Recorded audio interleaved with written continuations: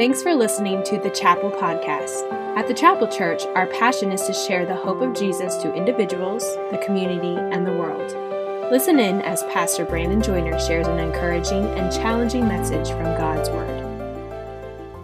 If you could, open up your Bibles with me to Hebrews chapter 11, verse 24. And as Pastor Brandon mentioned, it is a huge desire of ours to lead through the spirit of teamwork, and I'm thankful for the opportunity to preach this morning.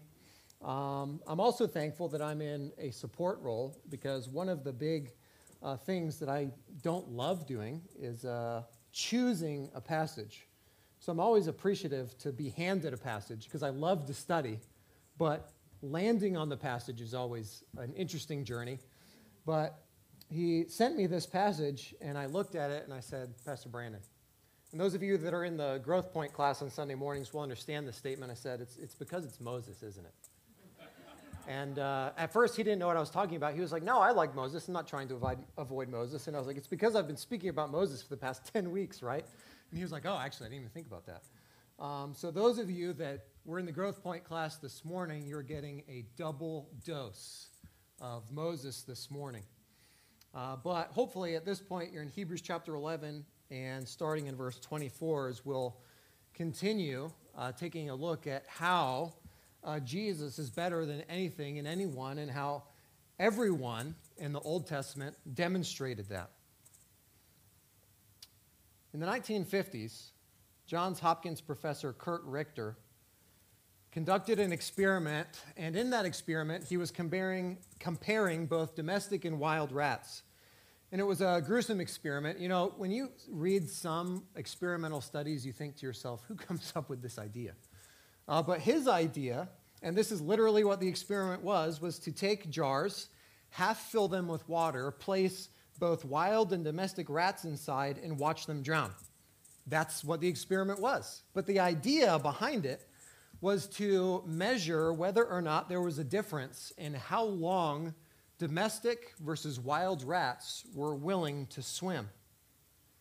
And so after conducting his experiment, he found that the majority of domesticated rats were actually willing to tread water for days at a time before they would drown. On the other hand, wild rats did not nearly have the longevity of domesticated rats.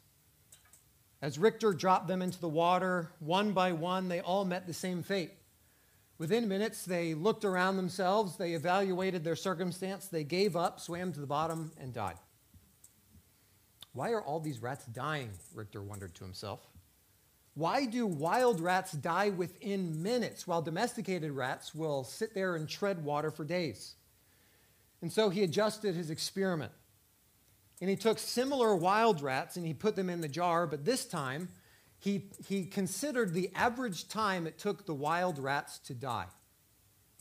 And right before he expected them to drown, he would rescue them. He then gave them a brief time to recover. He placed them back into the jar, but this time the rats did not give up after a few minutes. This time the wild rats were even willing to tread water for days. They were willing to endure. In this way, he wrote, the rats quickly learned that the situation is not actually hopeless. After the elimination of hopelessness, the rats do not die. And so when the wild rats learned that hope was possible, they had a reason to endure. I don't know about you, but as you read the Old Testament, if there's anybody in the Old Testament that needed a reason to endure, it was probably Moses. There's a saying among pastors that pastoral ministry can be a death by 1,000 cuts. Not here, of course. Both Pastor Brandon and I have observed that we have a great amount of unity here. We don't experience that here, and we praise the grace of the Lord for that. And I think that all of us that participate in this ministry are very thankful for the unity that we experience here. But some pastors out there feel nitpicked to death. Some say to their pastor, you preach too short. Others say, you preach way too long. I was literally in a pastor's meeting, and I was blown away by this, where a church member came in, and I wasn't the senior pastor, and so it wasn't directed at me, but I'm sitting in that meeting. A church member came in, and they directed their statement to our senior pastor, and they said, you know, every week I come and I hear you preach, and it's just always about the gospel. And I was blown away. I was like, man, that's what else is there? That's the central theme. People will say some crazy things. You're too shallow, you're too deep, you're too ugly. I've never heard anybody say you're too ugly. But honestly, it wouldn't surprise me if it's happened at some point out there. Who knows what some people say or why they say it, but regardless of what any pastors face in ministry today, I doubt that any of them can hold the candle to what Moses faced. Moses is called by God to lead the people of Israel out of Egypt, and as soon as he does, do you know what they say? They look at Moses and they say, thanks a lot, Moses. What? Were there not enough graves in Egypt that you brought us out here to die? And they continually railed on him for the next 40 years. No wonder he got frustrated with them by the end. And of course, the shocking reality of all of that in Moses' life is that this was Moses' life, and it was Moses' life by choice. Because you see, Moses grew up in Pharaoh's household. He had access to prestige and power. He had access to the greatest education in the world of that time, but he rejected it all and he chose to serve the ungrateful people of God. The question is, why? And the world would ask that question. Why, Moses, would you forsake palaces for these peasants? Well, it shouldn't surprise any of us at this point, but we'll say it anyway. Moses chose to reject all that Egypt had to offer because he did it by, what do you think? Faith.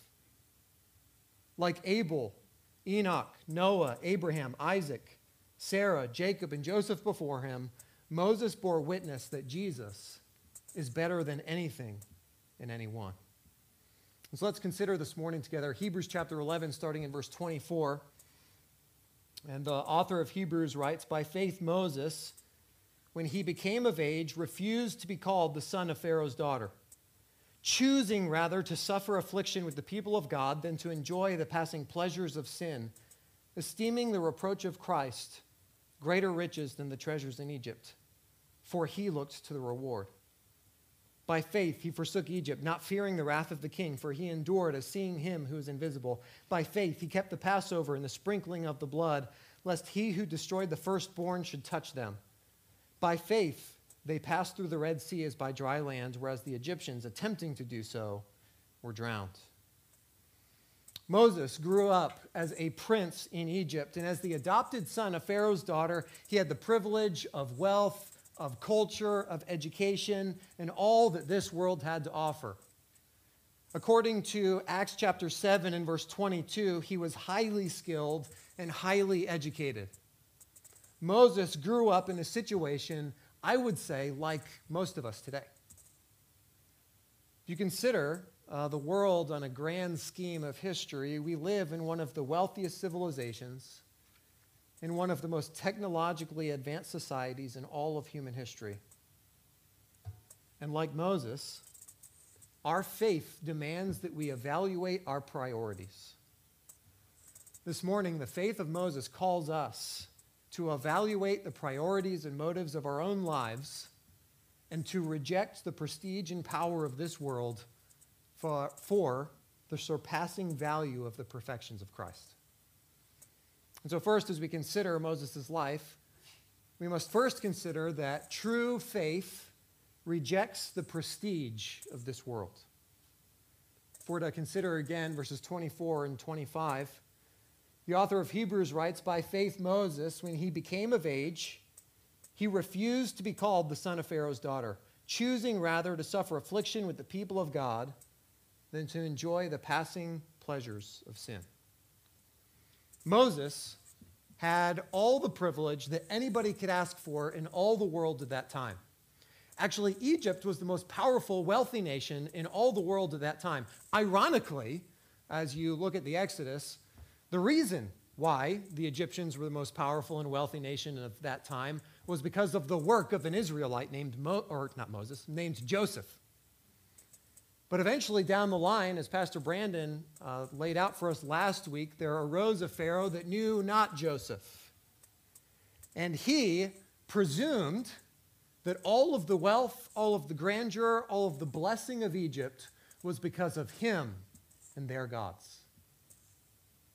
Well, Egypt was very successful, but it was only because they had the blessing of God.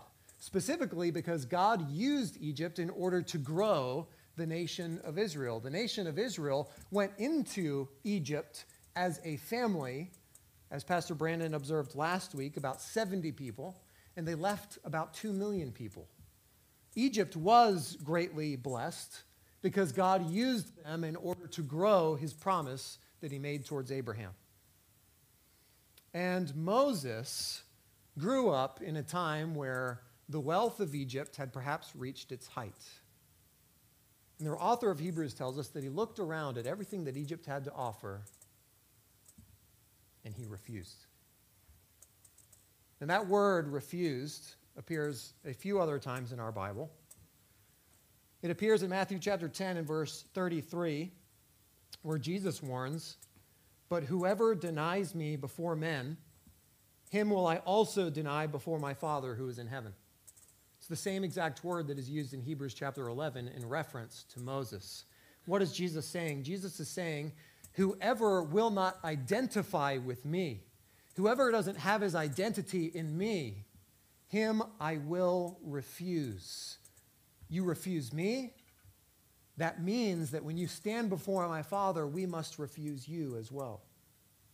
Or in Luke chapter 22 and verse 57, "But he denied him, saying, 'Woman, I do not know him.'" Again, the idea there is that this is Peter.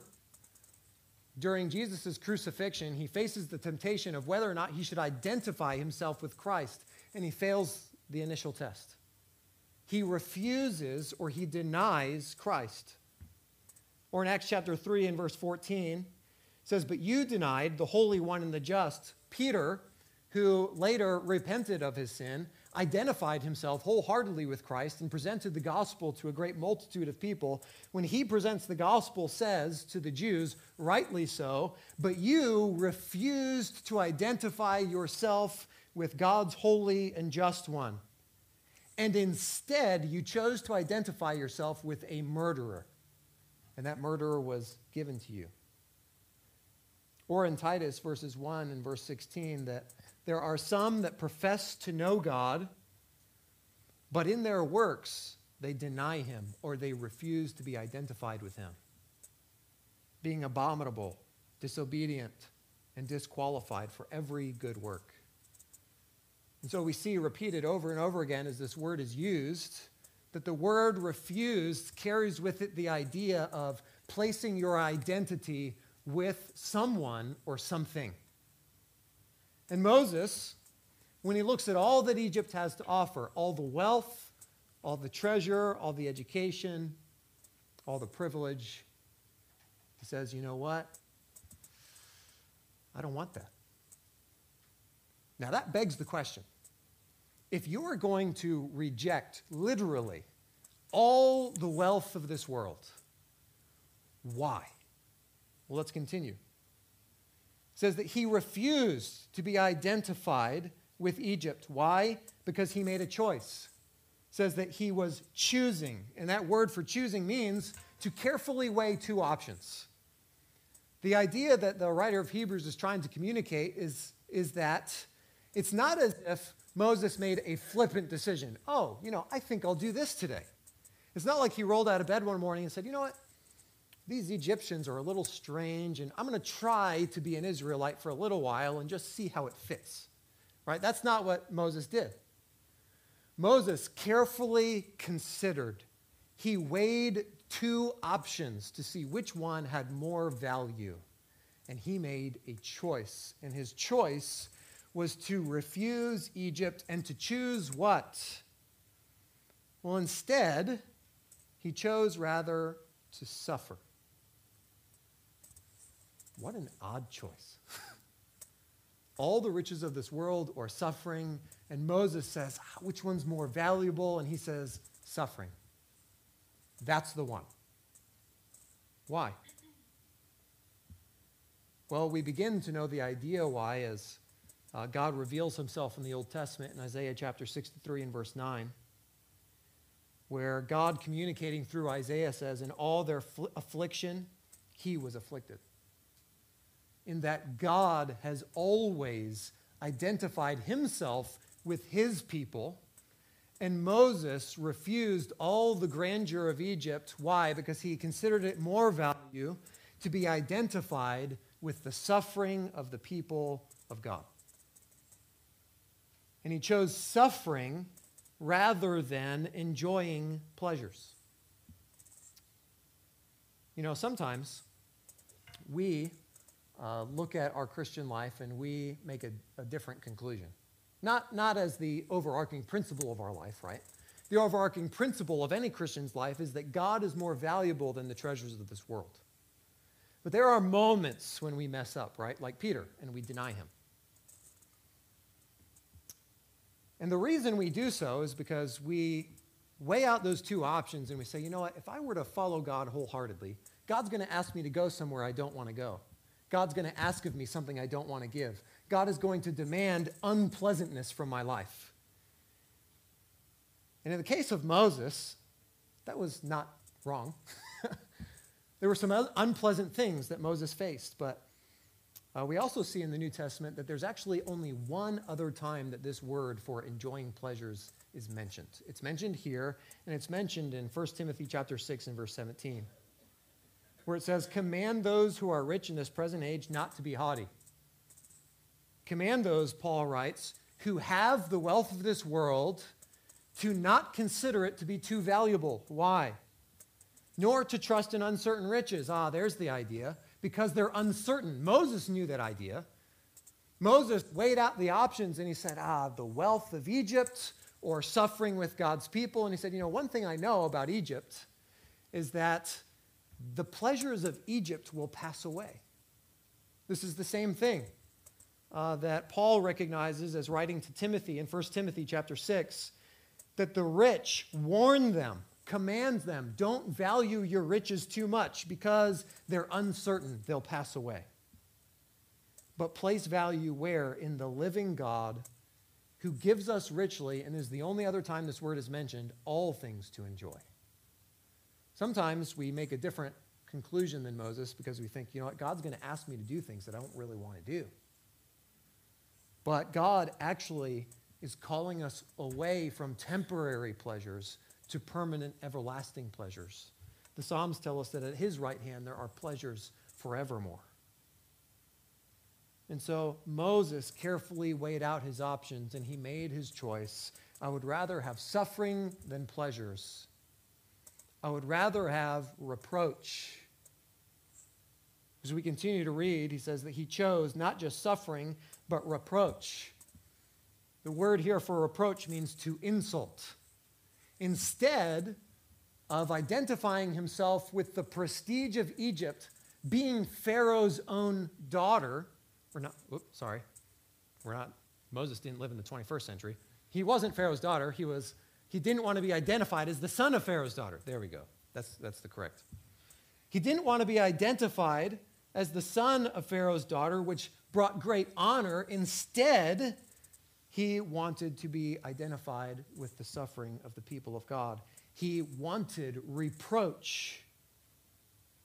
Again, the idea is that he is identifying himself with Christ by identifying himself with God's people. We see in Romans chapter 15 and verse 3, for even Christ made this choice. For even Christ did not please himself, but as it is written, the reproaches, there's that word again, the reproaches or the insults of those who insulted you fell on me.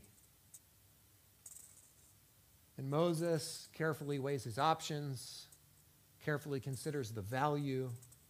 And he says, you know what? The insults of Christ are better than the honors of Egypt. It literally says that he chose reproach over treasures, considering the reproach to be more valuable. That word for treasures here in this passage is the word for treasure box. The idea is that Moses considered all the collective wealth of Egypt, all that it had to offer, and it was all his. He was part of the royal family. And he said, you know what? Considering everything Egypt has to offer, I refuse it. You know, as a member of Pharaoh's court, I'm sure Moses' Egyptian friends thought that Moses had absolutely lost his mind. You ever had somebody say that to you? I had a friend once tell me that his coworkers thought that he was out of his mind. And I said, why? And he said, because I give 10% of my income to the Lord. And they said they think that's crazy. I'm sure Moses' friends even thought that it was more crazy. Perhaps they said to Moses, Moses, don't you know that the people of Israel are slaves? You don't want to be known as one of them, do you? Moses, you can have all the pleasures of Egypt. Don't you realize that Pharaoh's own family has rescued you out of slavery of the Israelites? You can live like a god. And you want to identify yourself with those guys? Or maybe they said, Moses, don't you realize that you're giving up everything for nothing? Well, as we continue in this passage, before things get better for Moses, they actually become a little bit worse. Because not only did he reject the prestige, the pleasures, and the treasures of Egypt, but he also antagonized the powers of Egypt.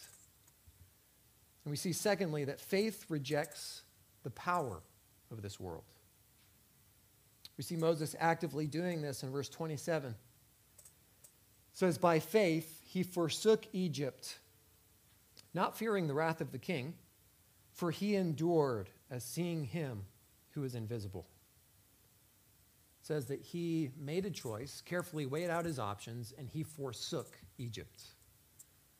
He literally looked at Egypt and repented of it, turned away from it.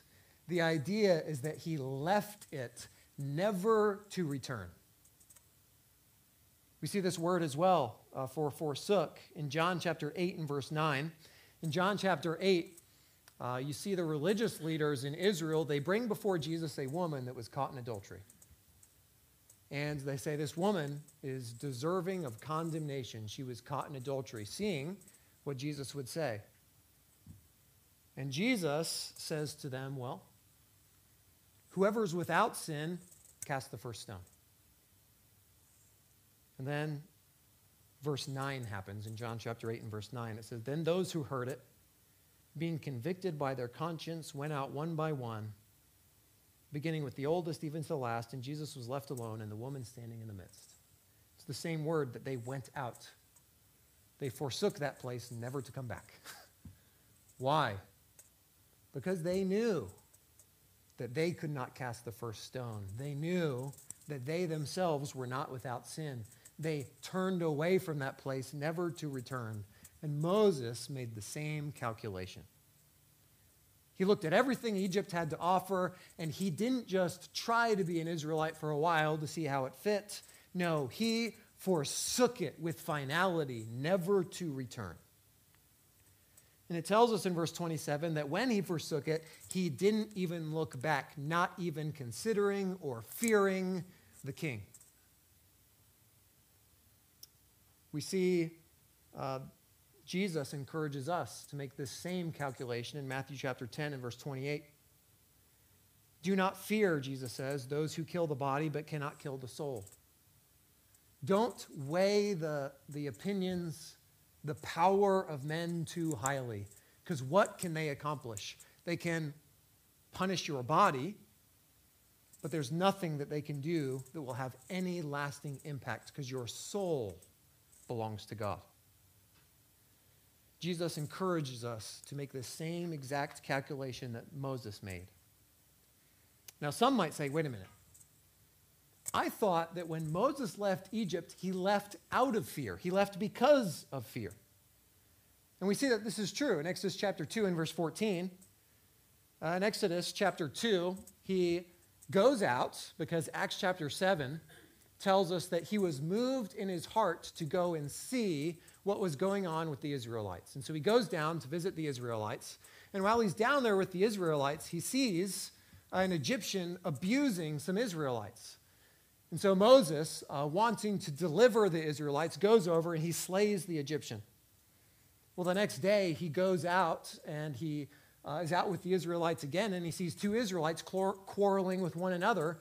And when he goes to be the mediator between them, they say to him, it says in Exodus chapter 2 and verse 14, then he said, "Who made you prince over us?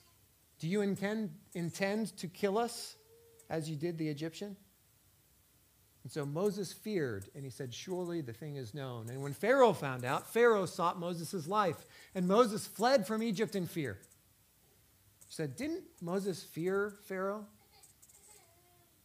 Yeah. The first time, definitely not the second time. Aren't you glad that God doesn't always take you for your first instinct? God gives you more opportunities. God is gracious. That if you repent of what you were formerly guilty of, that God can use you. That God, throughout the Bible, uses those that fail but are willing to repent and turn back to the Lord. The first time Moses fled from Egypt, he fled in fear, but not the second time, and that's the time that the author of Hebrews is referring to. The second time, he comes back to Egypt. Now, in order to understand how vehemently Moses was defying the authority of Pharaoh, we have to remember back to the beginning of Exodus and Pastor Brandon's message last week. What was Pharaoh initially afraid of that caused him to enslave the Israelites? Does anybody remember? Exactly. The Israelites are in our lands. They're growing and multiplying. The blessing of God is on them. There might come a time where they become more powerful than us. There might come a time when people bow to them and not me. That's his concern. And so Moses is sent by God to go back to Egypt, and Moses brings the plagues of God upon Pharaoh for a couple reasons. One, because Pharaoh has abused the people of God, and two, because Pharaoh is a wicked, idolatrous man, leading people in a wicked, idolatrous way. By Acts chapter 11, after 9 of the plagues have passed, here's what we read. The Lord comes to Moses and says, "Speak now in the hearing of the people, and let every man ask from his neighbor and every woman from her neighbor articles of silver and articles of gold." And the Lord gave the people favor in the sight of the Egyptians. Moreover, the man Moses was very great in the land of Egypt, in the sight of Pharaoh's servants, and in the sight of the people. Pharaoh enslaved the Israelites because he was initially afraid that these people will turn their hearts away from me. Well, when Moses comes back and the Lord brings judgment upon Egypt, that's exactly what happens. God comes to Moses and says, "When you leave Egypt, here's what I want you to do. I want every one of the Israelites to ask their Egyptian neighbors to give them wealth, and they will. Here's why. Because you have found favor in the sight of the Egyptians." The Egyptians see what's going on. They see that it's the hardness of Pharaoh's heart that is causing even them to be afflicted. You have favor in their eyes. What is happening? The Egyptians are literally shifting their loyalty away from Pharaoh. We see, moreover, the man Moses was very great in the land, both in the sight of Pharaoh's servants and in the sight of the people. The people were shifting their loyalties away from Pharaoh, and they were recognizing the authority of Moses.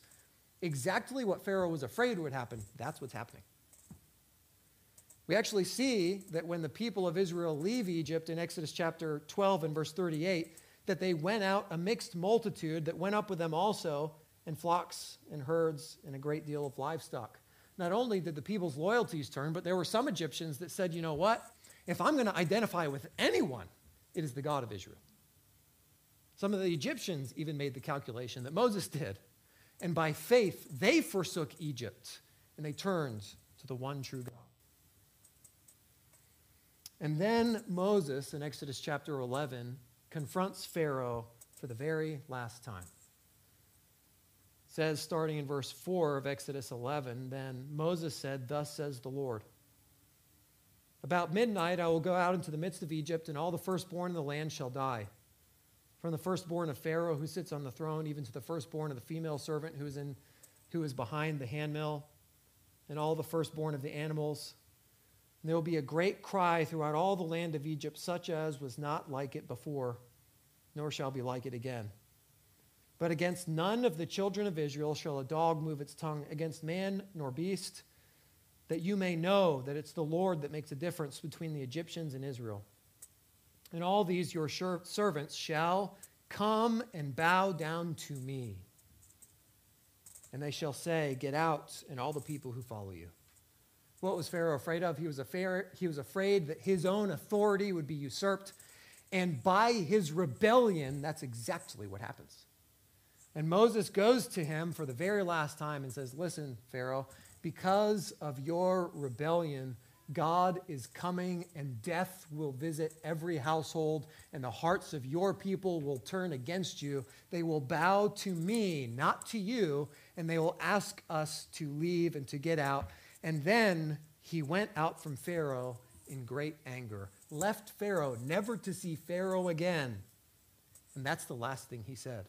The last thing he said to a king whose greatest fear was that he would lose authority was, "Your people will bow to me."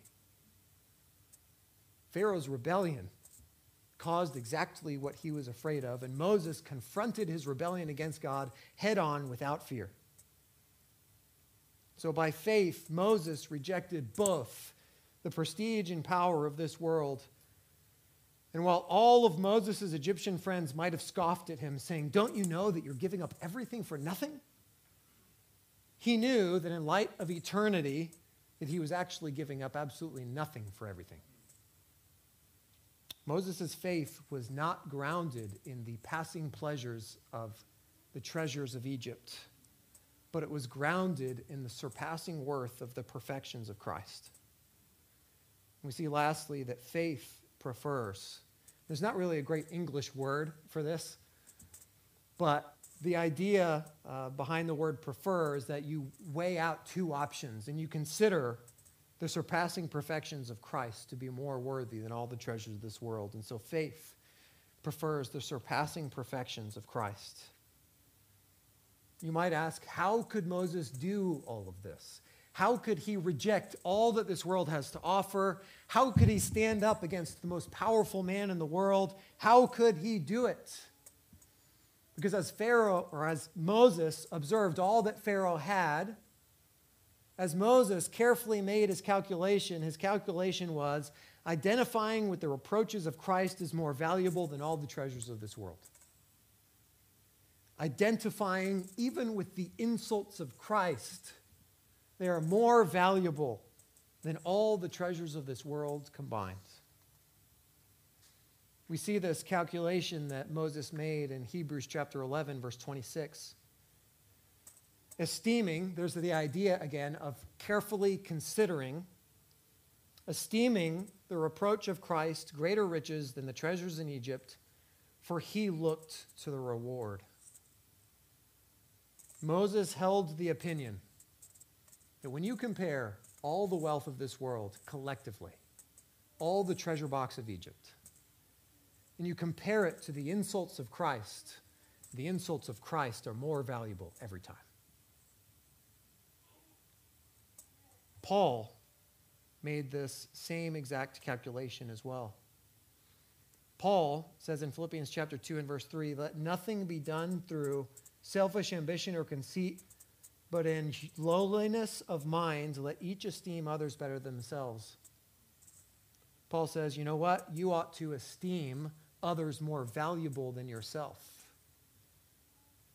Paul says again in 1 Thessalonians 5:13, "And to esteem them very highly in love for their work's sake, those that are in your church serving you on your behalf, you ought to consider their work very highly. You ought to value it." Moses carefully considered, and he came to the conclusion that the reproaches of Christ is more valuable than all the treasures of Egypt. By faith, Moses valued the reproach of Christ more valuable than all of that. And some might say, well, how could Moses consider himself to be identifying with Christ when he lives well before Christ? Well, we know that even the Old Testament believers, they accepted salvation from the Lord by grace through faith, just as we do. Just as we place our faith in what God has done in the past, they placed their faith in the surety of what God would do in the future. We know this because Jesus tells us this in John chapter 8 and verse 56. He says, "Your father Abraham rejoiced to see my day." Jesus even knew, or Abraham even knew, that the day of Jesus was coming. By faith, he saw it, and he rejoiced. In the same way, Moses knew that the day of Jesus was coming, and by faith, he saw it.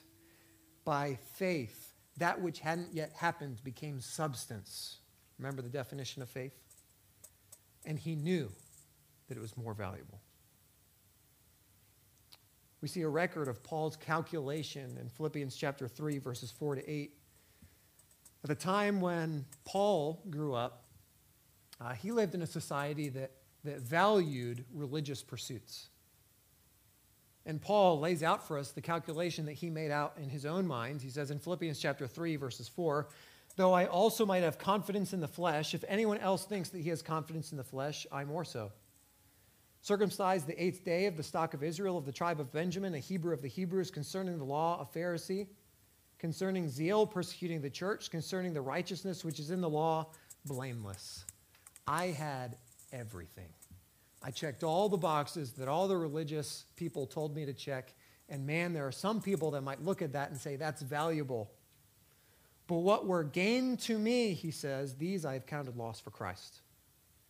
Yet indeed, I also count all things loss for the excellency, there's the idea, the surpassing worth of the knowledge of Christ Jesus my Lord, for whom I have suffered the loss of all things. What is Paul saying? He's saying everything I had that the world considered to be valuable, I considered it to be a negative, a loss, a liability. Instead, Paul says, I considered it more valuable to associate myself with the suffering of Christ and the loss of all things, and everything I lost I count as absolute garbage, that I might gain Christ. How could Moses resist all the treasures of Egypt? Because by faith, he looked to the reward. Moses' Egyptian friends might have said, you know what, don't you realize you're giving up all your reward? And Moses said, nope, I've made the calculation. I'm pursuing the reward. I'm pursuing greater joy in Christ. Not only was he able to resist all the treasures, but he also recognized that identifying with the power of God provides greater protection than all the powers of this world. We see this in verse 27 that we previously considered, but it says, by faith, he turned his back on Egypt, not fearing the wrath of the king, for he endured as seeing him who is invisible. He endured. He persisted in his decision.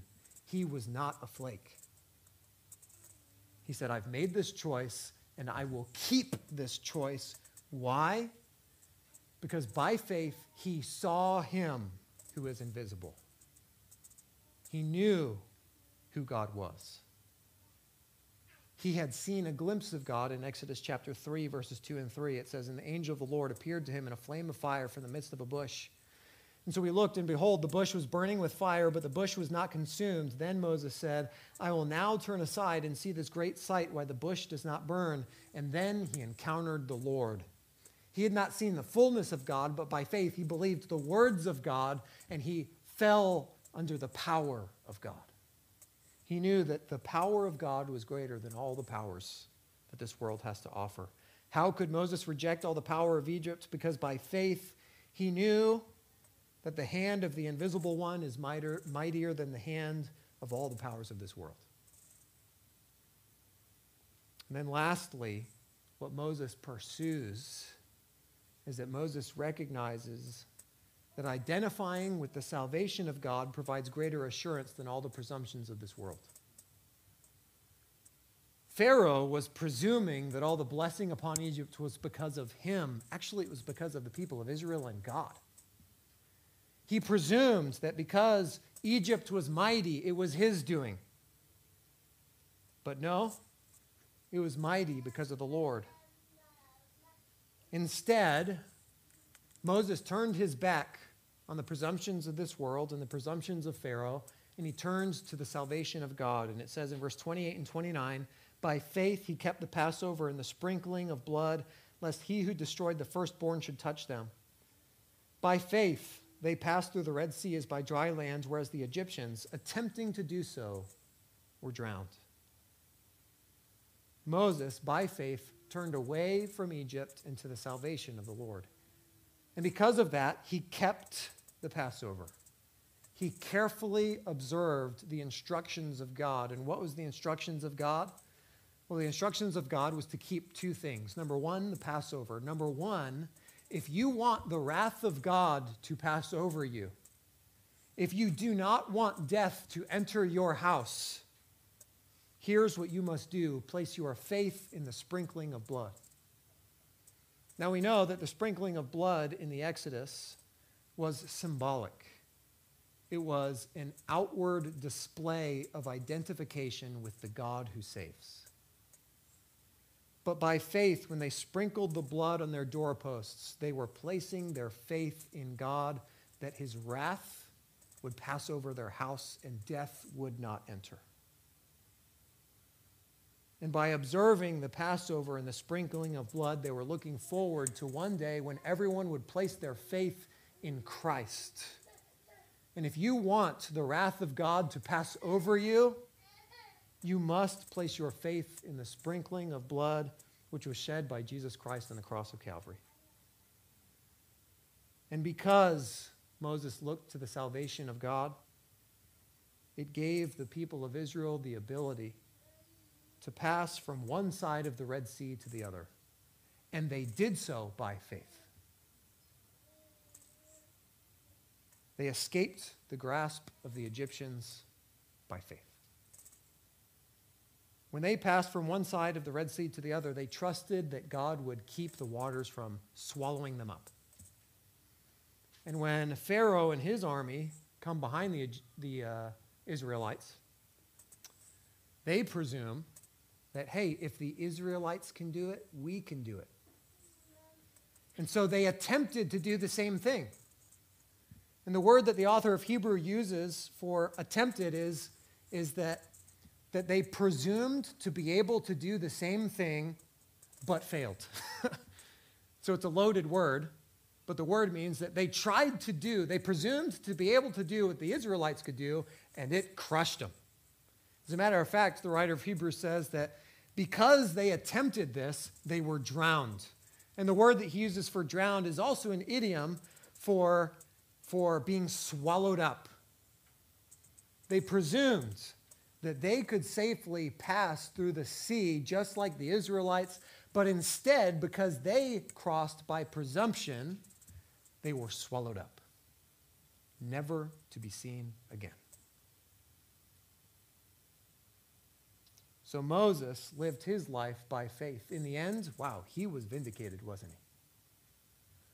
As all the treasures of Egypt were willingly handed over to the Israelites.